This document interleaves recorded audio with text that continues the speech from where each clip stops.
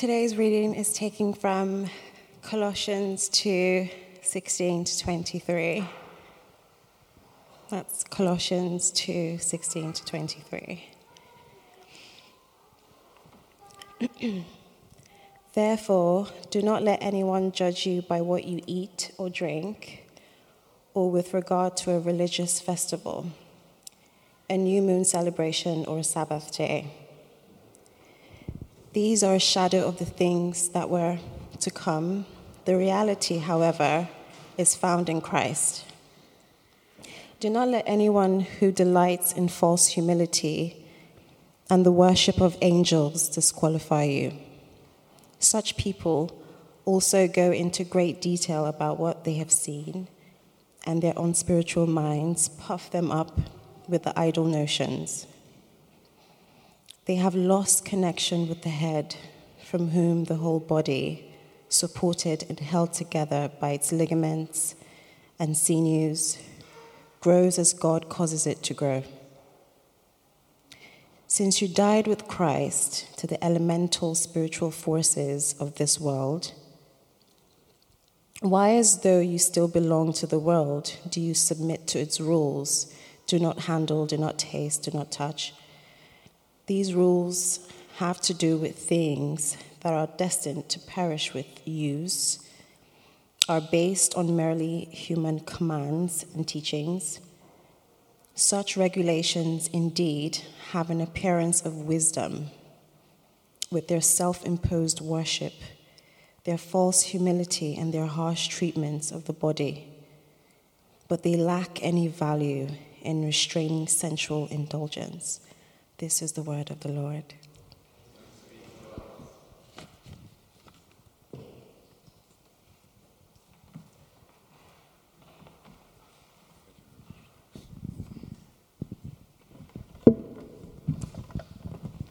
Well, good morning, everyone. Today's talk began in a very innocuous way. Pat just sent me an email saying, would you preach on this passage in Colossians? And being a loyal, obedient associate minister, as Pat was kind enough to describe me last Sunday, I immediately said, yes, delighted. But only after I'd sat down and read these verses, a stream of schoolboy expressions of the kind I used to use when a form teacher set the class an extremely difficult essay question past my lips. Crikey, cripes, cor blimey. I can't do this, I said to myself. And then in search of inspiration, I searched for the great commentaries on Colossians on my shelves, of whom one of the greatest ones was written by somebody called Professor G.B. Caird. There's a world authority on Colossians.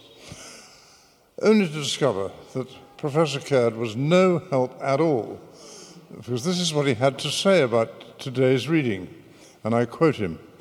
Unfortunately, this is one of the most obscure passages Paul ever wrote. I'm sure you all got that. Well, thank you, Pat, for passing this buck of biblical obscurity to your honorary associate minister. And I must admit that I was at first reading yours truly bewildered by it. But my bewilderment was solved because I am not really a theologian at all, despite having a degree in this subject. As it happens, by some academic miracle, I'm the surprised possessor of 2 degrees from Oxford University. My first degree at the age of 19, I read law. I did no work at all, and by the skin of my teeth, I scraped a 3rd. Now, in those days, a 3rd was said to be a degree reserved for those who wrote unusual answers to questions the examiners had not asked. But despite this difficulty, miraculously, I did get a degree in law. I never used it. I went off into journalism, and I thought that was the end of my academic life. But then, at the age of 56, for complicated reasons, after coming out of prison, I went back to Oxford. And I sometimes joke that I made this new career move by managing to find the only institution in Britain that had worse food and more uncomfortable beds than a prison. And this was an Anglican theological college, Wycliffe Hall, where I spent 3 very happy years, taught by brilliant teachers like Alistair McGrath, Michael Green, Graham Tomlin, all legends in the world of theology. And I worked very hard, and I emerged, to my astonishment, with a first-class degree, another academic miracle. But when it comes to trying to explain today's obscure reading for Colossians, it's my third in law, which is far more use than my first in theology. On the whole, I was a failure at law, but of course I took 1 or 2 small nuggets of wisdom for the very rare lectures I attended. And one of them, which law teachers say all the time, whenever you get a law case, you must always look for the ratio decidendi. And that is a pompous Latin way of saying you must search for the pivotal point, the vital piece of evidence, the crucial argument on which the whole case turns. That's the reason for the decision, the ratio decidendi of the case. I think there are probably 1 or 2 barristers here today, and I hope they'll forgive me if I can say that, in my experience, my learned friends can be past masters of spouting geezers of irrelevant reasons why the court should find in favor of their client. They produce huge smoke screens of guff on why black should really be regarded as white. But when you get to the ratio decidendi of the case, it's something like that the burglar, a man accused of burglary, has actually been proved to have left his fingerprints on the jewel box of the owner of the house which he's been burgling. Well, that's the turning point of the case. That is the ratio decidendi. That's the thing on which the whole thing turns. And so, some 58 years after scraping that third in law at Oxford, when I looked for reading, I couldn't explain it theologically at all, but I was able to find the vital turning point, the ratio decidendi of what Paul is telling the Colossians. And I spotted it quite easily, just as you'll spot it easily. It consists of 7 words in verse 17 of our reading, and Paul says, the reality, however, is to be found in Christ. Just hang on to those 7 words, to which we will return with some intensity and passion. But to get a full understanding of these verses, we first have to travel with Paul on a journey which requires us to make great efforts to separate the wheat from the chaff, the wood from the trees, the shadows from the reality, both in first century Colossae and now in different disguises in 21st century Britain. If I had time, and I'm now conscious of Pat's new gadget, the digital clock, ticking away as a check on preaching verbosity, I would take you off into first century digressions and diversions such as Gnosticism, angel worship, the Colossian heresies, whatever they were, the new moon festival rituals, Sabbath restrictions and prohibitions, etc., etc., etc.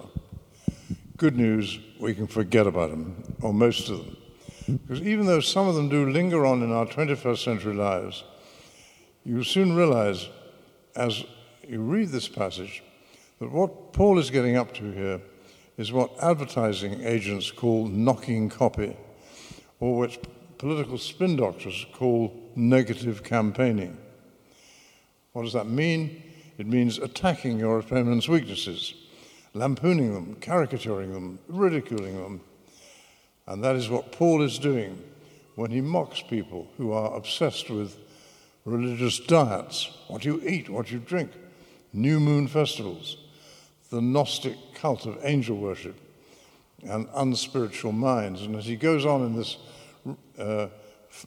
passion for negative campaigning, he does a wonderful demolition job on negative religious rules, some of which are still around today. Do not touch, do not handle, do not taste. And idle notions of puffed up people with unspiritual minds. What I think the great apostle is doing here is having a rant. He's having a rant against what he calls shadows, the views and vices of first century Colossae, which appear to have no connection whatever with our lives today in Notting Hill. But hold on a moment. Secular Britain is not quite so far removed from the heresies of ancient Colossae as we might like to think. For it is a bizarre truth that when a community or a nation ceases to believe in God, it does not do the predictable thing and believe in nothing. Instead, it will believe in anything. And that is why today we are surrounded by strange things like wokeism, cancel culture, new ageism, QAnon, fake news, microdosing, wellness, mindfulness, gender dysphoria, fortune-telling, astrology, often promoted by a weird and wonderful cast of self-appointed experts, psychics, fortune-tellers, swamis, yogis, and quacks of one kind and another. Some of them are comic, most of them are questionable, but none of them appear to give any real or lasting satisfaction.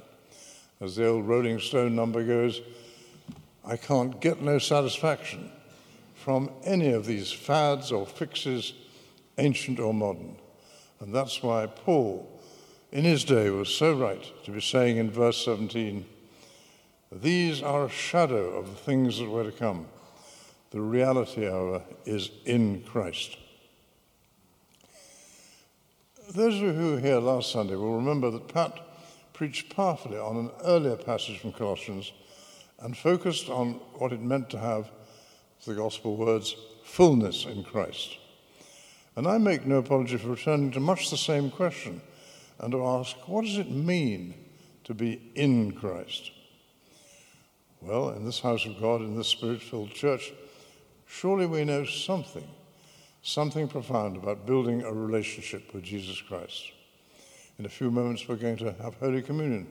In the center of the prayers there is a prayer that we may evermore dwell in him and he in us. What does it mean to dwell in or be in Christ, which includes being empowered by the Holy Spirit? Why is this goal so much more attractive than the fleeting shadows of New Ageism or all the other isms or wasms that we are tempted to try but find so unsatisfactory? What St. Paul is saying in this passage is that being in Christ is a liberating experience because it means freedom. It means freedom from the man-made external rules and regulations which will never transform the human heart. Of course, there are some eternal God-made rules such as the Ten Commandments, do not murder, do not steal, do not commit adultery, and so on. But here in this passage, at full negative campaigning throttle, in his letter to the Colossians, Paul is ridiculing the old synagogue and church rules, some of which are quite familiar territory still, such as do not touch, do not taste. Some of you may remember, perhaps with a wry smile, that even the great Roman Catholic Church solemnly taught its followers for centuries that it was a sin to eat meat on Fridays. The Pope only cancelled that absurd rule a few years ago. And with another wry smile, we might note that a lot of good Christians still seem to believe that it is pious or virtuous to give up chocolates or alcohol for Lent. Well, good luck to them in their absence. But what Paul is saying here is that all such rules or diets is just a load of old cobblers. He's asserting that we find the reality of being in Christ, and once we find it, we don't need rules from the outside because we have Jesus on the inside. If we can build a right relationship with Jesus, we enter a new dimension of freedom, freedom from old ways, old sins, old unsatisfied desires.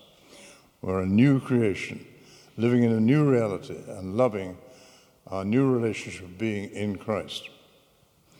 But, and here's the big question, how do we get to this new reality of being in Christ? Paul does not actually tell us in today's reading, but he has plenty to say in other passages from his other epistles, and of course the Gospels are full of strong and clear signposts to what Jesus teaches us about a real relationship with him. So let's spend the second part of this talk thinking about what Paul calls the reality that is to be found in Christ, or what we might call finding a real relationship with Jesus. Let me get a little personal here. During most of my adult midlife, if anyone ever asked me, do you have a relationship with Jesus? I think my first reaction would have been, what a cheesy question. But then I think I'd have rather nervously said, well, yes, maybe I think I do. And that would have been a half-true answer, because I was, until my mid-50s, a half-Christian. It's a relationship I now know to be about as useful as being half-pregnant. But at the time, there were some useful half-things about my half-Christian relationship with Jesus. Looking back on it, I think my relationship with Jesus was rather like my relationship with my bank manager in the small country town in Suffolk, where I grew up. And those, by the way, were the days when bank managers were real people, not call centers in Bangladesh. But for a start, I knew that my bank manager, or bank manager stroke Jesus, existed, and that was a step in the right direction. And then I thought he was sufficiently important to be visited in his premises every so often. So just as I every so often went into the local branch of Barclays, so I went to my local church. That was another step in the right direction. And then I thought rather favorably, if far too condescendingly, about bank manager stroke Jesus. Largely because, I'm sorry to say, I thought he might be helpful to me one day when I was morally overdrawn and needed a spiritual overdraft.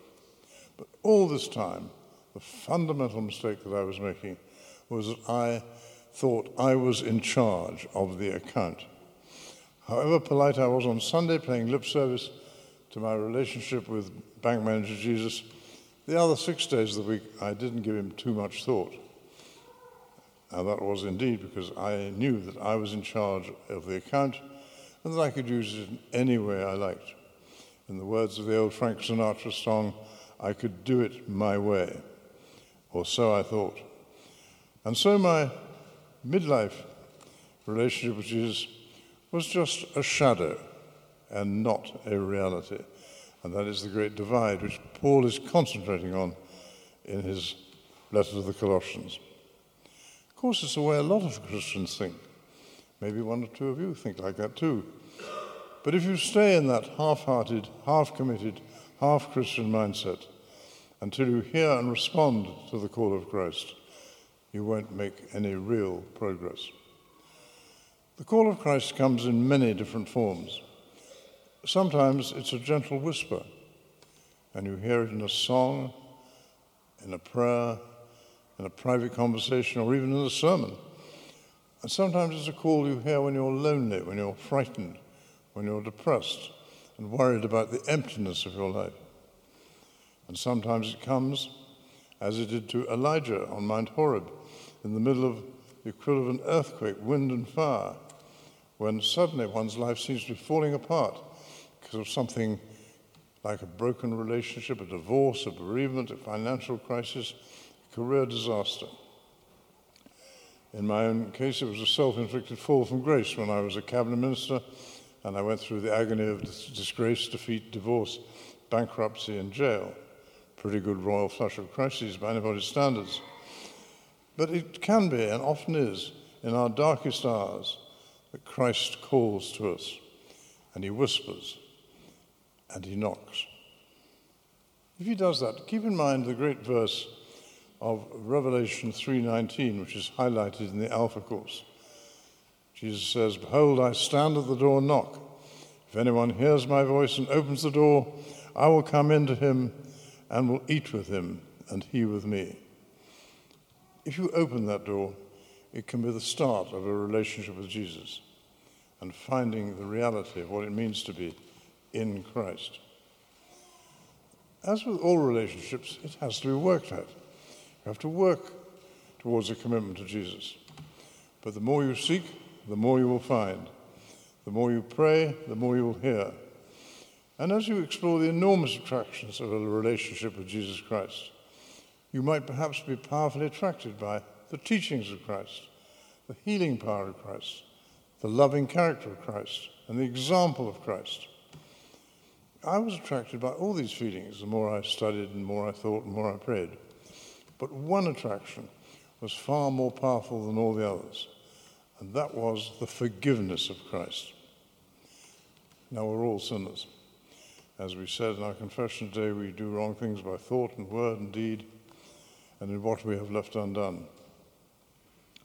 But to me, far and away, the greatest blessing of entering into a committed relationship with Jesus is the safe and certain knowledge that if we're sorry for them, our sins will be forgiven. And that's, I think, his greatest message, proclaimed throughout the good news of the gospel. On the theme of forgiveness, most people know the parable of the prodigal son, surely the ultimate story of God's forgiveness. And let me tell you an amazing but powerful anecdote about the best way I ever heard it told. Back in 1999, when I was serving an 18-month prison sentence for perjury, I was passed around like a parcel from jail to jail, and for a time I ended up in a prison called HMP Stanford Hill in Kent.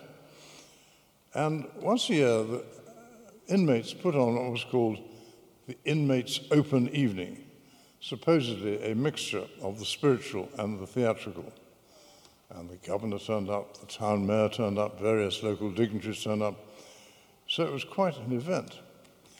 But it was also, for most of the time, an embarrassingly cringe-making event. Various prisoners came to the microphone and recited naff verses of poetry such as "Roses are red, violets are blue, O Lord Jesus, how I love you." Very sincere, but not very compelling. But then all of a sudden, 4 black guys, evidently with hidden thespian talents, showed up on stage and performed a little playlet of the prodigal son parable told in prison slang. Now, the father in this little playlet was played in the manner of Marlon Brando in The Godfather, an elderly geezer, late in years, past his prime, but still the patriarch of the family. And then along comes the bumptious, rebellious younger son and gives his father a hard time, saying, "Oh, come on, Dad, you're past it. You've had your day. It's time to divvy up the swag. It's time to open up the family floorboards and give me my share. I want to go on the lam. I want to go pubbing and clubbing in Torremolinos. I want it now." So old Marlon Brando, the father, gracefully did give way, opened up the floorboards, handed out bags of cash, and lets the son go off to Torremolinos, no doubt to enjoy what St. Paul's calls the sensual indulgences of the world. And the poor old father stayed at home, rather sadly, with Mrs. God, a new character called Doris, not actually in the Bible. but nevertheless, the domestic scene of the father, always longing for the prodigal son, always watching out in his telescope every day in case he was to come home. And then suddenly, peering out through the telescope as he did every morning, the father sees the son a long way off. And he went wild with joy. And he shouted to Mrs. God, "Doris, I've seen him. I've seen our son. He's coming home. Where are my running shoes?" "What running shoes?" says Doris. "The running shoes I ran the London Marathon in." "You ran the London Marathon 18 years ago," protests Doris, but she finds the shoes. The father puts them on. He sprints off to welcome his prodigal son as the curtain falls. Now, why was that prison playlet such a good representation of the parable of the prodigal son? Because it highlights the most important verse in the parable, Luke 15:24. "But while he was still a long way off, his father saw him and was filled with compassion for him. And he ran to his son. He threw his arms around him, and he kissed him." That forgiveness is the essence of being in Christ. It is also the essence of the cross of Christ, on which he died so that all our sins can be forgiven. If any of you want a relationship with Jesus, if you are sincerely sorry for your sins, if you want to find the reality of being in Christ, then ask for it, and he will run to you, and throw his arms around you. For that is the joy, that is the reality of being in Christ. And all of us should pray for it, work for it, and go for it. Amen.